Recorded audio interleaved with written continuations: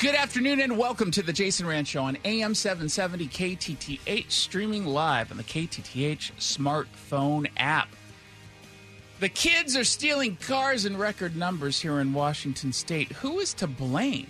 The answer is what's trending. What's trending on the road? We obviously know that car theft has been on the rise here in Washington State over the course of the last few years, and we know exactly who's to blame. Democrats. Their criminal justice reforms very clearly led to the increase in stolen vehicles. When you tell criminals that they will not be chased if they steal a car, they will steal a car. It's really that simple. It's not complicated in the least. And the numbers, the surge, clearly are connected because they're all happening at the same time. They passed a law, the numbers shot up. Looking just in Tacoma PD said as of last week, they've seen a 21% increase in vehicle theft since last year.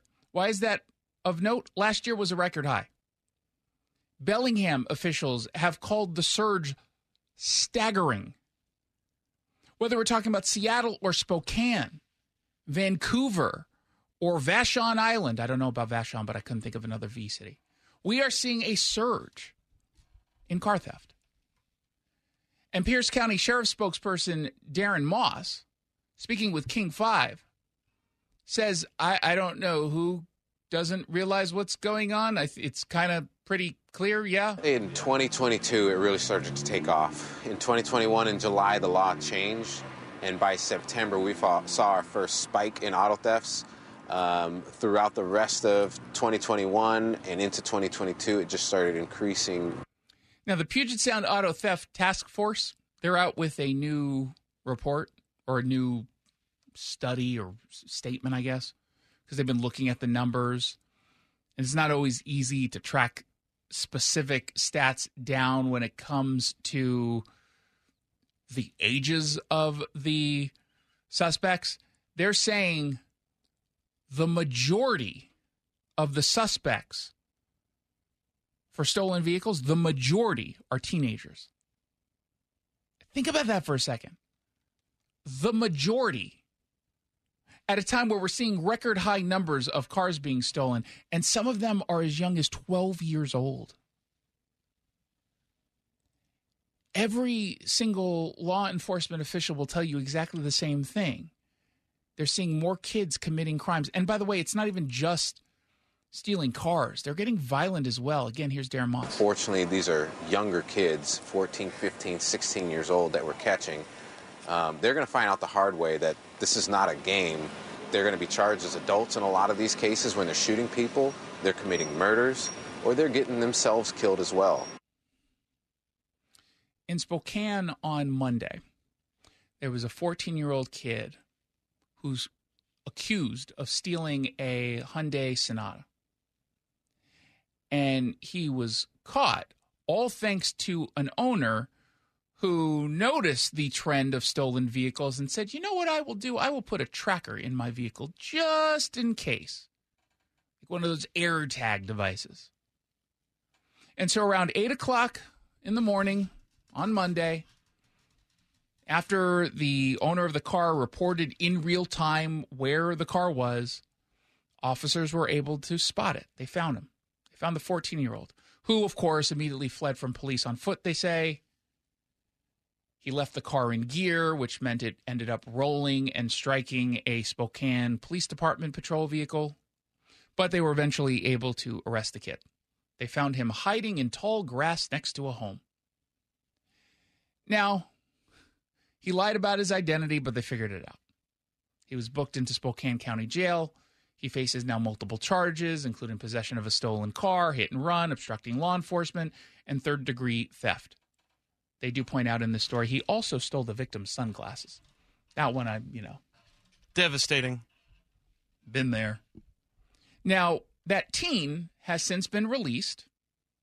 He was released very shortly after from juvenile detention because we do not punish teens, which is precisely why he likely stole the car, allegedly, in the first place. because we do not take these crimes seriously. And speaking with our sister station, Cairo News Radio, Darren Moss said kids are getting the message that they don't suffer any consequences if they're caught, which, of course, tempts them to commit more crimes. And then ultimately, they commit one crime too many, and it doesn't end well. They're getting locked up as an adult because they committed a very serious felony now, or they're getting shot and killed. All of what's been going on has consequences. We told you about the Maple Valley situation yesterday of the teens stealing a car, allegedly. We had this morning in Seattle, 5 teenagers in a stolen car. They got into a crash, totaling the car. It actually caught on fire. And all of this started around 6 a.m. Cairo 7 is reporting that these teens in a stolen Kia approached a man at a bus stop. This was out in West Seattle. And they took his backpack. They drove off. This according to SPD. So it gets reported. SPD hears about it. They spot this particular Kia in the Soto neighborhood of Seattle. It apparently sped off. It ends up crashing into another car. It catches fire. And again, it's a total loss. No loss of life, though. 4 of the 5 teenagers were arrested. The 5th got away. Now, this is going to get worse and worse and worse. And they got lucky here that these kids didn't die. And I know some people will say, well, if they die, they die. They shouldn't steal in the first place, which, as much as I understand what you're saying, depending on their ages in particular, like these are kids who you would think can get help, can be saved. It would have to be in juvenile detention, most likely. But we shouldn't be willing so frivolously to throw away their lives. We just have to give them the opportunity to be saved. And when there are no consequences, they never really have to face an opportunity to be saved. Right now, I think the message being sent is that, hey, if you're 14, 15, 16, they're not going to lock you up, so do whatever you need to do. I think that our criminals who are adults know this too, and they would, instead of them committing a crime, have a kid go do the same thing. He's not going to get punished as severely. It's all because of certain changes in the law. Good news is we can change those laws back to the way they were. The bad news is it's going to take a lot of effort, and I don't know how many people are willing to put in that effort. I hope it's going to end up being a lot of people finally saying enough is enough. Let's find out what else is trending. What's trending? LGBTQIAADFHZ++. Canada is virtue signaling via an advisory issued by Global Affairs Canada. They're trying to throw some shade at the U.S. I think the kids still say that. Do the kids still say that? Yeah, they say that. What's the cool, hip way to say what I just said? Yeah, how you said it. Okay. You're cool and hip. Now, of course, Democrats are looking to help out in this particular case because this advisory, which is for 2SLGBTQI plus travelers, 2S, they're doing that two-spirit. I don't know why that one goes first. I'm assuming they put lesbian in front of gay because gay was always first, and that's for men, and they're like, we're feminists. So we're going to put L first, but not before two-spirit. They say in this alert that they should take safety precautions when coming into the United States because we have some laws that have passed that they don't like. It says 2SLGBTQI plus travelers. Some states have enacted laws and policies that may affect 2SLGBTQI plus persons. Check relevant state and local laws. And, you know, the first time when I saw this story, I think MSNBC, I saw it first there. I said, okay, great. Yeah, if you are 2SLGBTQI plus, and frankly, if you're not even on that letter spectrum, if you're looking to come into this country to get your minor child a sex change operation, to permanently alter their bodies or their hormones, yeah, you're going to face resistance and you shouldn't come here. I mean, unless you go to Washington, Oregon, California, New York. But other than those states, and also Colorado, and I think Massachusetts as well, we might as well throw that up there. I'm pretty sure Vermont and Maine as well. So stay out of the red states that actually care about protecting kids. If you're coming here for that purpose, don't. Because pretty much that's the only laws that have passed that impact people and they're minors. Now, they get into some specifics, I think, that are incredibly disingenuous. They talk about how drag has been, quote unquote, banned. No, it hasn't. Drag has not been banned. Now, if you're looking to come here and go into states and perform drag in inappropriate ways in front of minors, again, okay, fair enough. Stay out. Don't come to this country. Again, unless you're going to Washington, Oregon, California, New York, Colorado, Vermont, Maine, Massachusetts. Maybe sometimes Nevada, but they're kind of iffy. Just stay out. I'm okay with that. The gall of these people to put out a statement like this. There are more freedoms in the United States than in Canada, bar none, period. End of story. End of story. You know where folks struggle to come into this country? They go through the journey. They cross illegally across the border. You know where they go? Here. They don't go to Canada.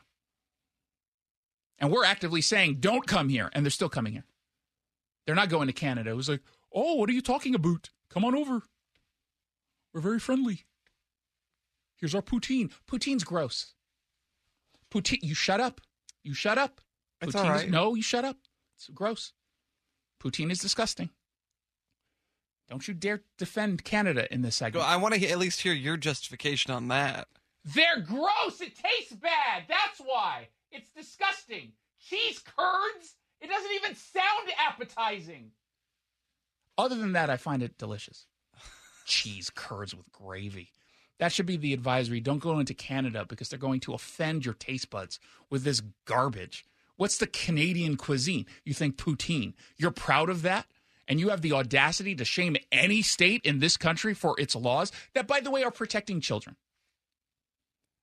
They want you to pretend otherwise. And Democrats in this country love to push that as well.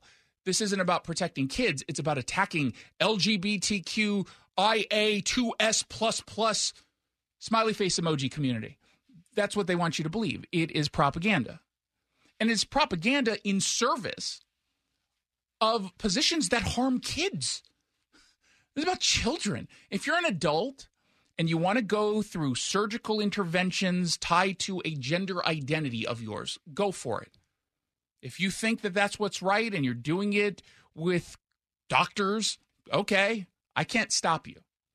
I have no interest in stopping you. I would caution you. I would hope you would not make the wrong choice, but you get to make that mistake. We're not going to do that to children who are being taken advantage of. I was on Hannity last night. We were talking about this very issue. And I made a point that I've made on this show before, which is, especially in the context of teachers, but just thinking about it in this way.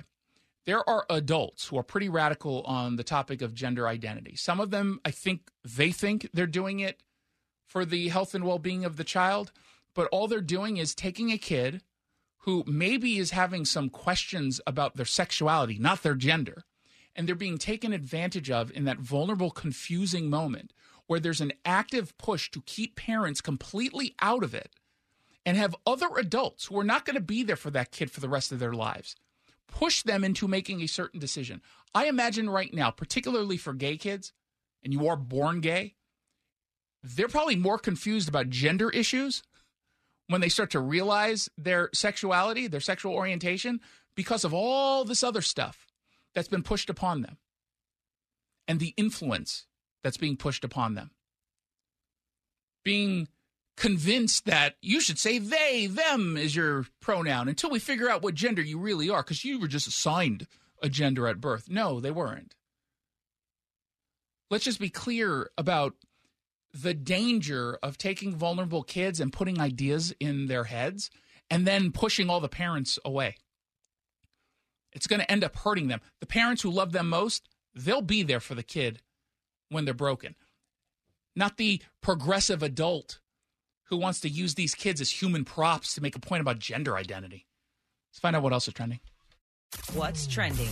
Crime.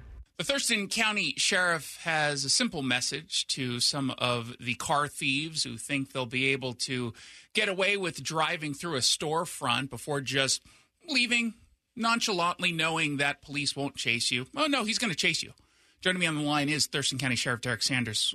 Welcome back to the show.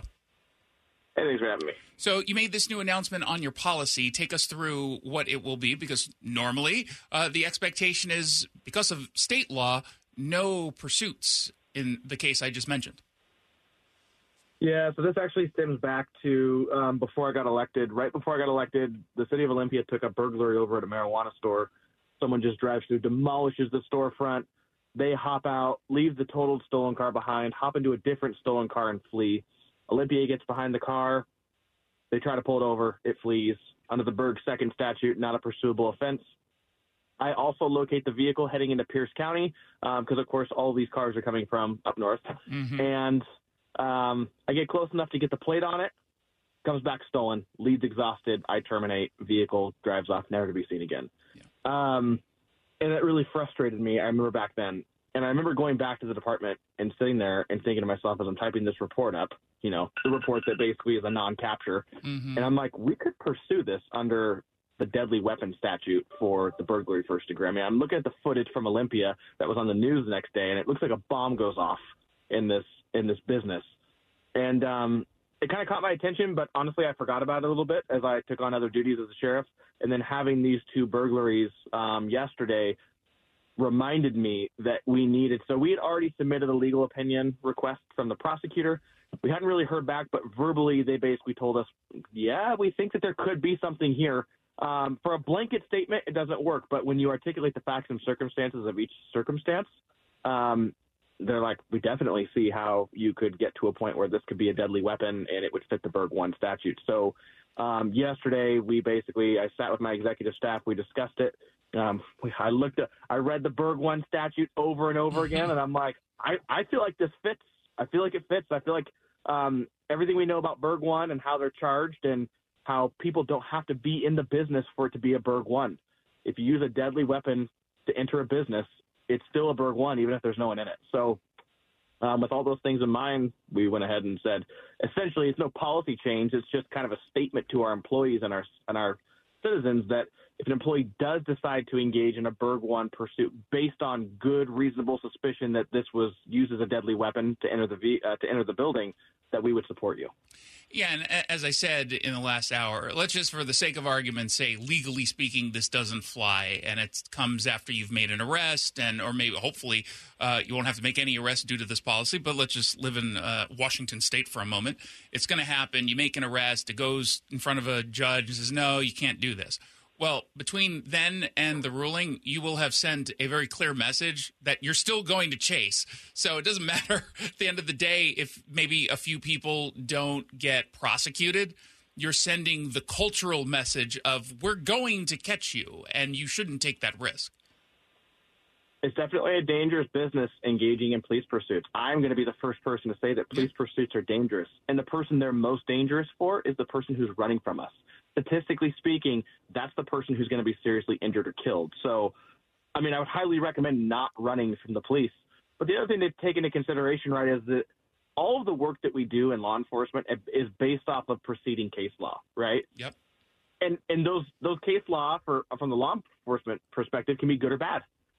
But my whole thing is that we have to, I think, take some calculated risk. And for me, these crimes are abhorrent. These are the types of crimes that you would take a risk on, that we would have to take a risk in court and potentially maybe challenge this all the way up to the Supreme Court, or push for the legislator to make burglary second a pursuable offense again, or push for the legislator to consider these types of burglaries deadly weapons when they're using the cars like this. And so I'm hoping more than anything, it continues to spark a conversation that we have to do something about these specific crimes, because they are devastating our communities. They're devastating. This is the kind of stuff that makes small business want to never come back to your community. Yeah, and I'm not going to lie. I fear that because of who's in charge right now in Olympia, they might make it even more clear that this is not something that can be pursued. But until that happens, if that does happen, hopefully not, I think this is a great policy. I hope that it inspires other sheriffs around Washington State to do exactly the same thing. Are you aware of any other department doing something similar? No, I'm not.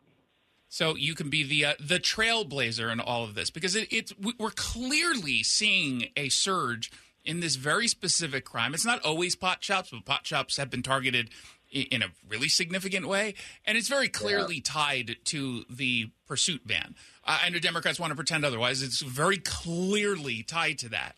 So I'm glad you're doing this. At the same time, you recently had a case in which you did, in fact, pursue. It turned out not to be a DUI as suspected. It was a stolen car driven allegedly by an 18-year-old kid who fled. You end up arresting him. A judge says, we're going to release this guy on his own personal recognizance. You were pretty ticked off. And then, of course, we had the story yesterday we spoke about. Tenino has a father who's accused of raping his daughter from the ages of 9 to 14 years old, and instead of a hefty bail, gets $10,000, which means he only had to put up $1,000, and he ends up walking. How much of what we're dealing with is not just about laws in Olympia or lawmakers in Olympia, but judges? Well, I had a pretty good conversation with a number of our judges today, and I guess where I'm getting to be stuck at is they're basically telling me these are rules that they have to follow, and that's it, period. And I guess for me, like, I try to present everything as a problem solver, right? So I guess my question to them was like, well, how do we change the rules then? Because essentially, under their current rules, people can commit dozens of property crimes, and the reoffense of property crimes is not a reason to give bail in Washington State, according to the rules that basically the courts create. And so I'm like, okay, so how do we change that? And honestly, some of the judges were like, we're also kind of interested in figuring out how to change that, right? Getting it to a point where a judge can issue a hold on someone because of how many property crimes they're committing. At this point, according to the rules that they're explaining to me, it doesn't allow them to do that. So I guess from my perspective, I don't see those as roadblocks. I'm like, okay, well, how do we get to the next level then? Yeah. Is it legislative? Is it a constitutional issue? Is it a court rule? And so I'm trying to narrow down exactly where the problem is coming from, because what I won't accept is just that that's the way it is and deal with it. Yeah, you're looking at this as an opportunity. Right. If we don't like something, we can change it. That's the whole point of our democracy. Well, and here's the deal. As much as I want to tell you that it's about court rules, maybe in certain circumstances under certain cases, but the rule that's generally cited to justify either low or no bail also gives an exception for when the court believes that we don't think the person's going to come back, won't appear at their next hearing, or, and this is the big one, there is shown a likely danger that the accused will commit a violent crime or will seek to intimidate witnesses. That's pretty open-ended, and I would argue that if you're someone who goes on a high-speed chase and then flees, you pose a risk. I would certainly agree with that. There you go. Well, I wish you the best of luck. I truly hope that this catches on, and I'm glad you're the one who brought this forward. I think you're one of the handful of sheriffs. I do think we have a lot of really strong sheriffs in Washington State, because with the exception of King County, you don't have to deal with some politician determining your policy, and you come up with good policy that I think is going to make everyone safe. Thurston County Sheriff Derek Sanders, thank you so much. Yeah, thank you. Absolutely. You're listening to The Jason Rand Show. When we come back, it's time for The Big Local.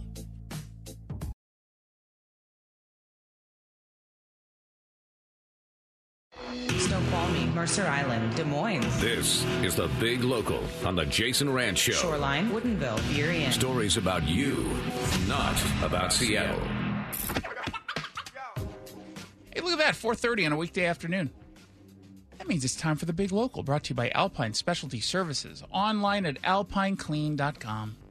This is the part of the show where we completely ignore stories coming out of Seattle and instead focus all of our attention on the communities you live in and care about most. We start in Linwood. We made reference to this story in the first hour. A stolen truck was used to break through the storefront of a market there. Kind of like the Thurston County Sheriff Derek Sanders issue that he's been having. In this case, they stole an ATM that had no more than $600 in it.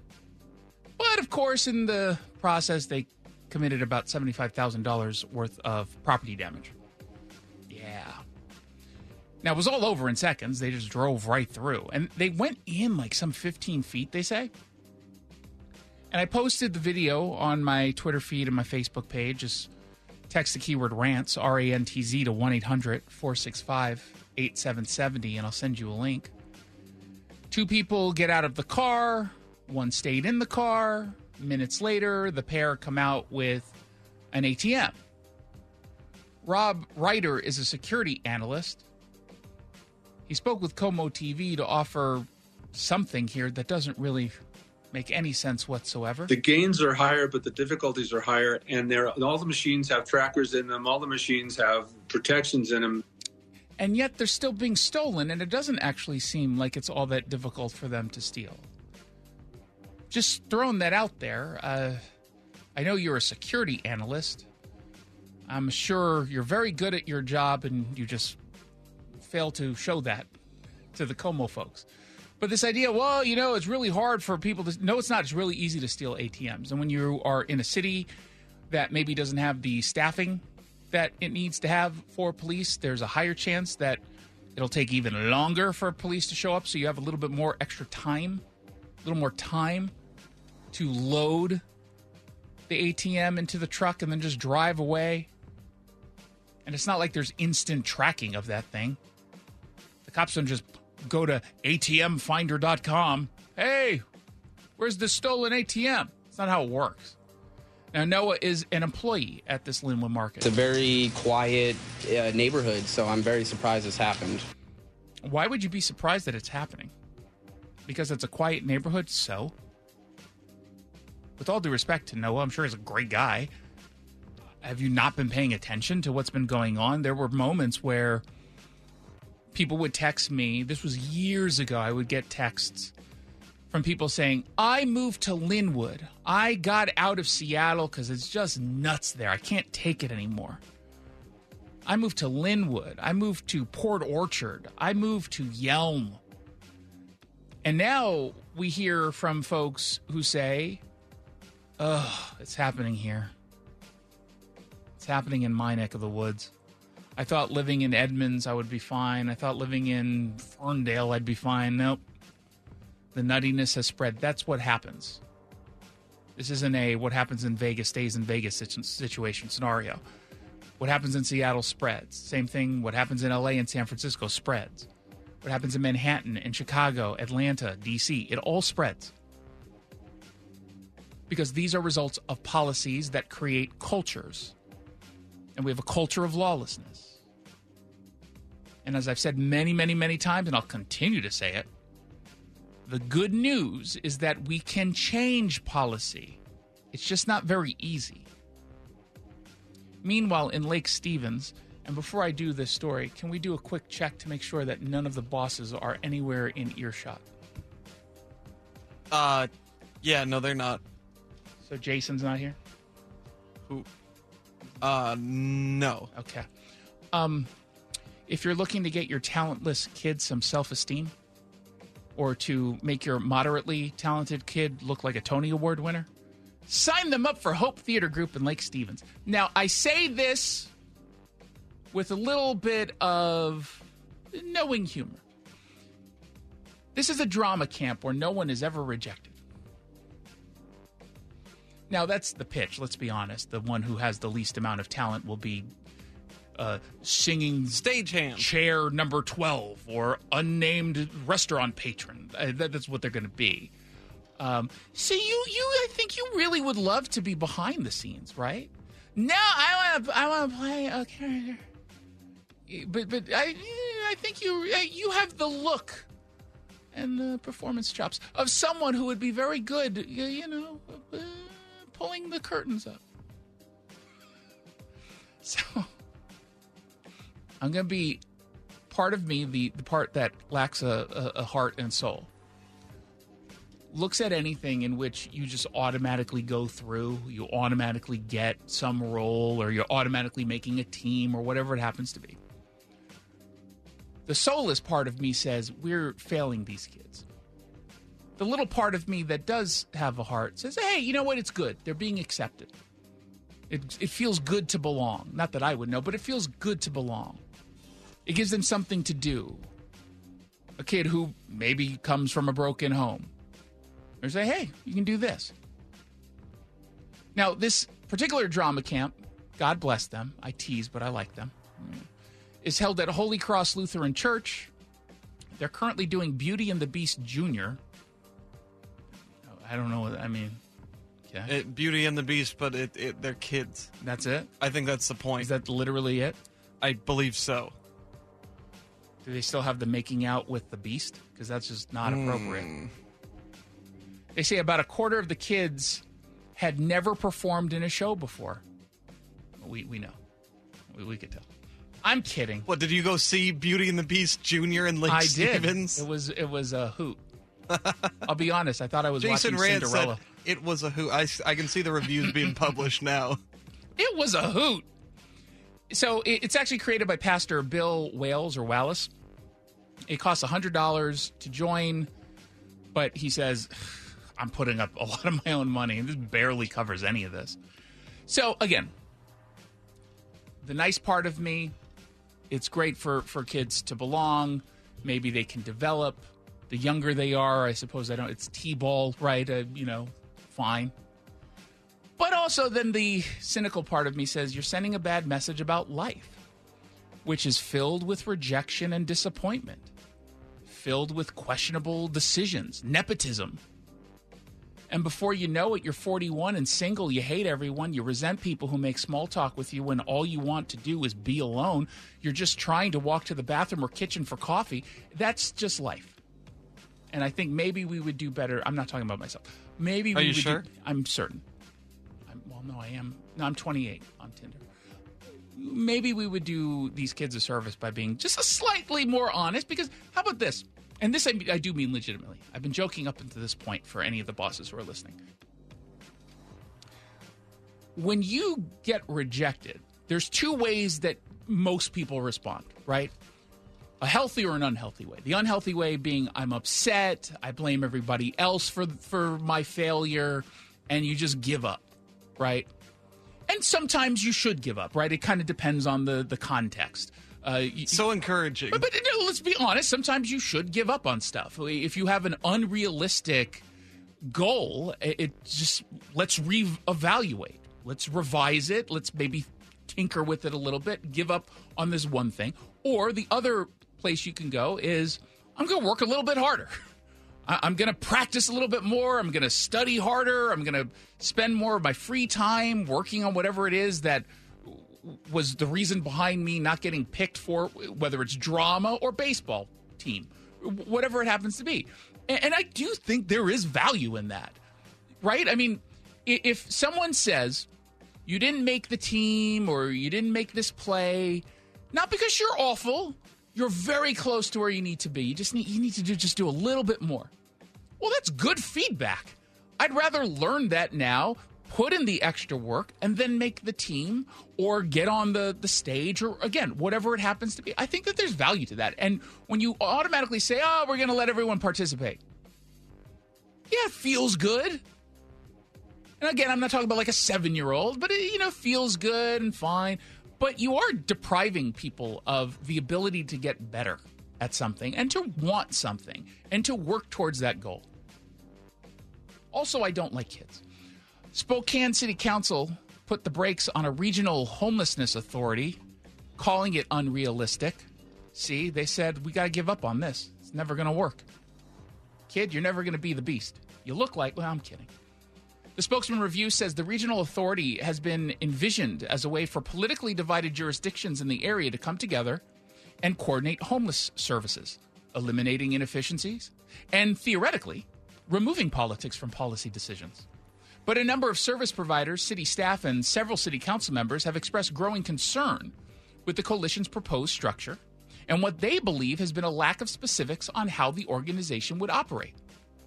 Some have raised concerns about how a new regional organization would include service providers and the formerly homeless, while some oppose the emphasis placed on criminal detention as part of the response to homelessness. I'll just put this out there. Skip the Regional Homelessness Authority. It's a horrible idea. It will not work. If you're Spokane, you will get the vast majority of the attention. Everyone else in Spokane County will mostly be ignored, but you'll still be putting a lot of money into the authority. which will be rife with politics. You're not getting politics out of this. You ensure that it will be even more political and more people disagreeing with one another. Instead of, as a city where you know your own people, you know your own strengths and weaknesses, you know the homelessness population, you would be better served attacking the issue yourself. The second that someone tells you they're concerned that there might be an emphasis placed on criminal detention of homeless people who are breaking the law, you should want nothing to do with them.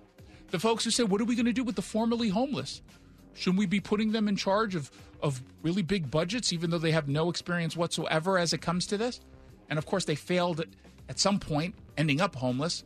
Yeah, let's give them a budget of $20 million. Does that work anywhere? Has that ever worked? It doesn't. Do the work yourself. Spokane should do the work itself. And every other city should as well. That makes more sense. And then finally, real quickly, because I feel bad that I made fun of kids. But I mean, if you're not talented, you're not talented. I'm not going to lie to your face. Let's end on a. I mean, it is kind of still a sad story, but at least it gives you a little bit of hope. Deborah LaRoque was the sole survivor of a fire in Renton. And that's the bad part, that she had to suffer through this fire. She lost a friend. She lost her cats. But the community is coming together and raising awareness and funds that she's going to need to rebuild and get better. When they pulled her out of the window, she had inhaled so much smoke. Her mouth was black. Her body was covered in soot. Now, things are still serious. At least as of yesterday, she was listed as still on a ventilator in the burn unit. But that woman you just heard, her name is Lori. She's a friend. She spoke with Fox 13 News.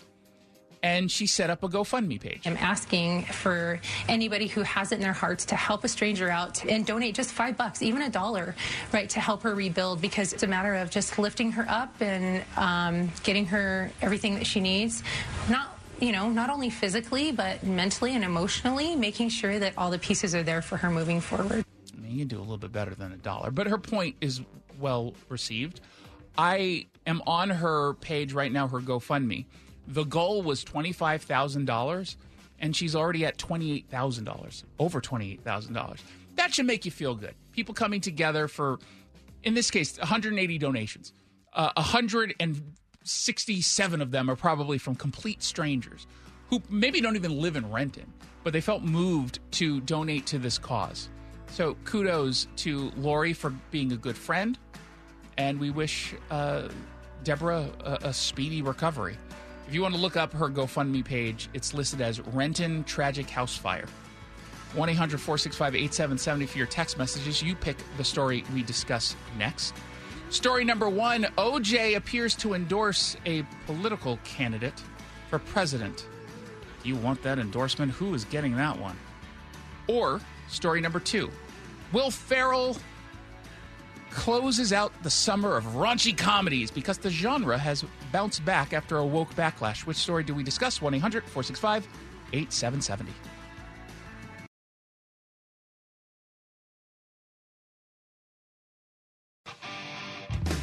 You pick the topic on the Jason Rand Show. Indeed you do. And you want to, depending on your perspective, celebrate or commiserate the fact that everyone's favorite lovable killer, O.J. Simpson, is back in the news, indicating pretty strongly who he supports for president. Poor Vivek Ramaswamy. He's just sitting there feeling pretty good about where his campaign is headed. Sure, there have been some bumps in the road, only to then be virtually endorsed by O.J. Simpson, who posted a video on X. If he got himself an experienced person to run with him, an experienced person, I would say, like Nikki Haley, somebody that knows foreign affairs, this guy would have a chance. I mean, I think this guy really would have a chance. I think he gets in trouble when he seems to want to try to placate some other politicians in his party. I'm just saying. No, I appreciate that. That's astute analysis of politics. The O.J. Simpson endorsement, the coveted O.J. Simpson endorsement. I'm just waiting for Aaron Hernandez. Tell us who you're for. Phil Spector, did you leave before you died? Did you leave a video telling us where you're headed? Are you kind of a Trump person? Charles Manson, please explain. Who else? Oscar Pistorius, tell us. I can't remember how many of these people are dead and if they were accidental deaths. Aaron Hernandez is not alive. He killed himself, right? Yeah, I believe so. Yeah. Phil Spector, I can't remember how he died. I know he's dead. Do you even know who that is? No. Oh, my God. He's before my time, and I know what... Never mind. So that makes it even less likely that I'm going to know who that is. No, it means it's such a big enough name you're supposed to know. Don King, how about that? Okay. And he never... I don't think he ever saw I laughed when you said Oscar Pistorius. That was good. That was a good I can't even remember what he was accused of doing. He shot his girlfriend, like, through a door or something. Did he? Okay. I don't remember that one. He didn't have his fake legs on, and he got scared, is what they said. Oh, my God. So, I don't know if, as a campaign, what you're supposed to do with this. I mean, obviously, unless you ask for an endorsement, you can't stop someone from endorsing, but you might find yourself in a tricky position where you want to make sure that you reject it, but by rejecting it, you might call attention to it. Because I don't know how many people realized O.J. Simpson continues to post these types of videos on his X account. So I just kind of feel bad. It's not Vivek's fault. Now, here's a question. Think of whomever it is to you, like the most evil person that you can think of. And for everyone, it's going to be a little bit different. I'll be Max's choice. If that person came out and endorsed the candidate you like, sure, you could just easily reject, like, who cares? But does it get you to question the person you support just a little bit to learn that, insert the name of the person you despise and think is evil, or even you think is stupid, whatever it happens to be? That I wouldn't be on that list. Would you question yourself just a little bit? Just a little tiny bit? Definitely a tad bit, yeah. Right? You have to. If you actually thought, supported that person with some conviction and hated the other person with some conviction. Yeah, well, who's the white supremacist, Richard Spence, whatever that guy's name is. If he comes out and just let's live in a world in which he's being honest. He wouldn't support Vivek. I support Chris Christie. Or no, Mike Pence is whiter. I support Mike Pence. And let's just say you were a Mike Pence supporter. I feel like it would kind of trick you a little bit. Trip you up, at least. A little bit, but from Vivek's perspective, it's publicity, and OJ's vote counts the same as everybody else's. Well, he can still vote, but he doesn't need publicity, right? Vivek doesn't need any publicity. He's getting a ton of publicity. And kudos, by the way, to Vivek as a candidate who is constantly going on interviews on MSNBC or CNN where he knows he's going to get attacked, where he knows he's going to be the victim of smears and just bad faith questions. He did the interview yesterday with, what's the old lady's name from MSNBC? I always forget her name. Andrea Mitchell. I always forget her name, and I'm like, oh, no, now I remember. Like, she was asking just bad faith questions, and some of them were just based in lies. And they were leading, and the intent was to sort of trip him up. And he got into it with her. And I don't always agree with his answers. I'm not aligned with him 100%.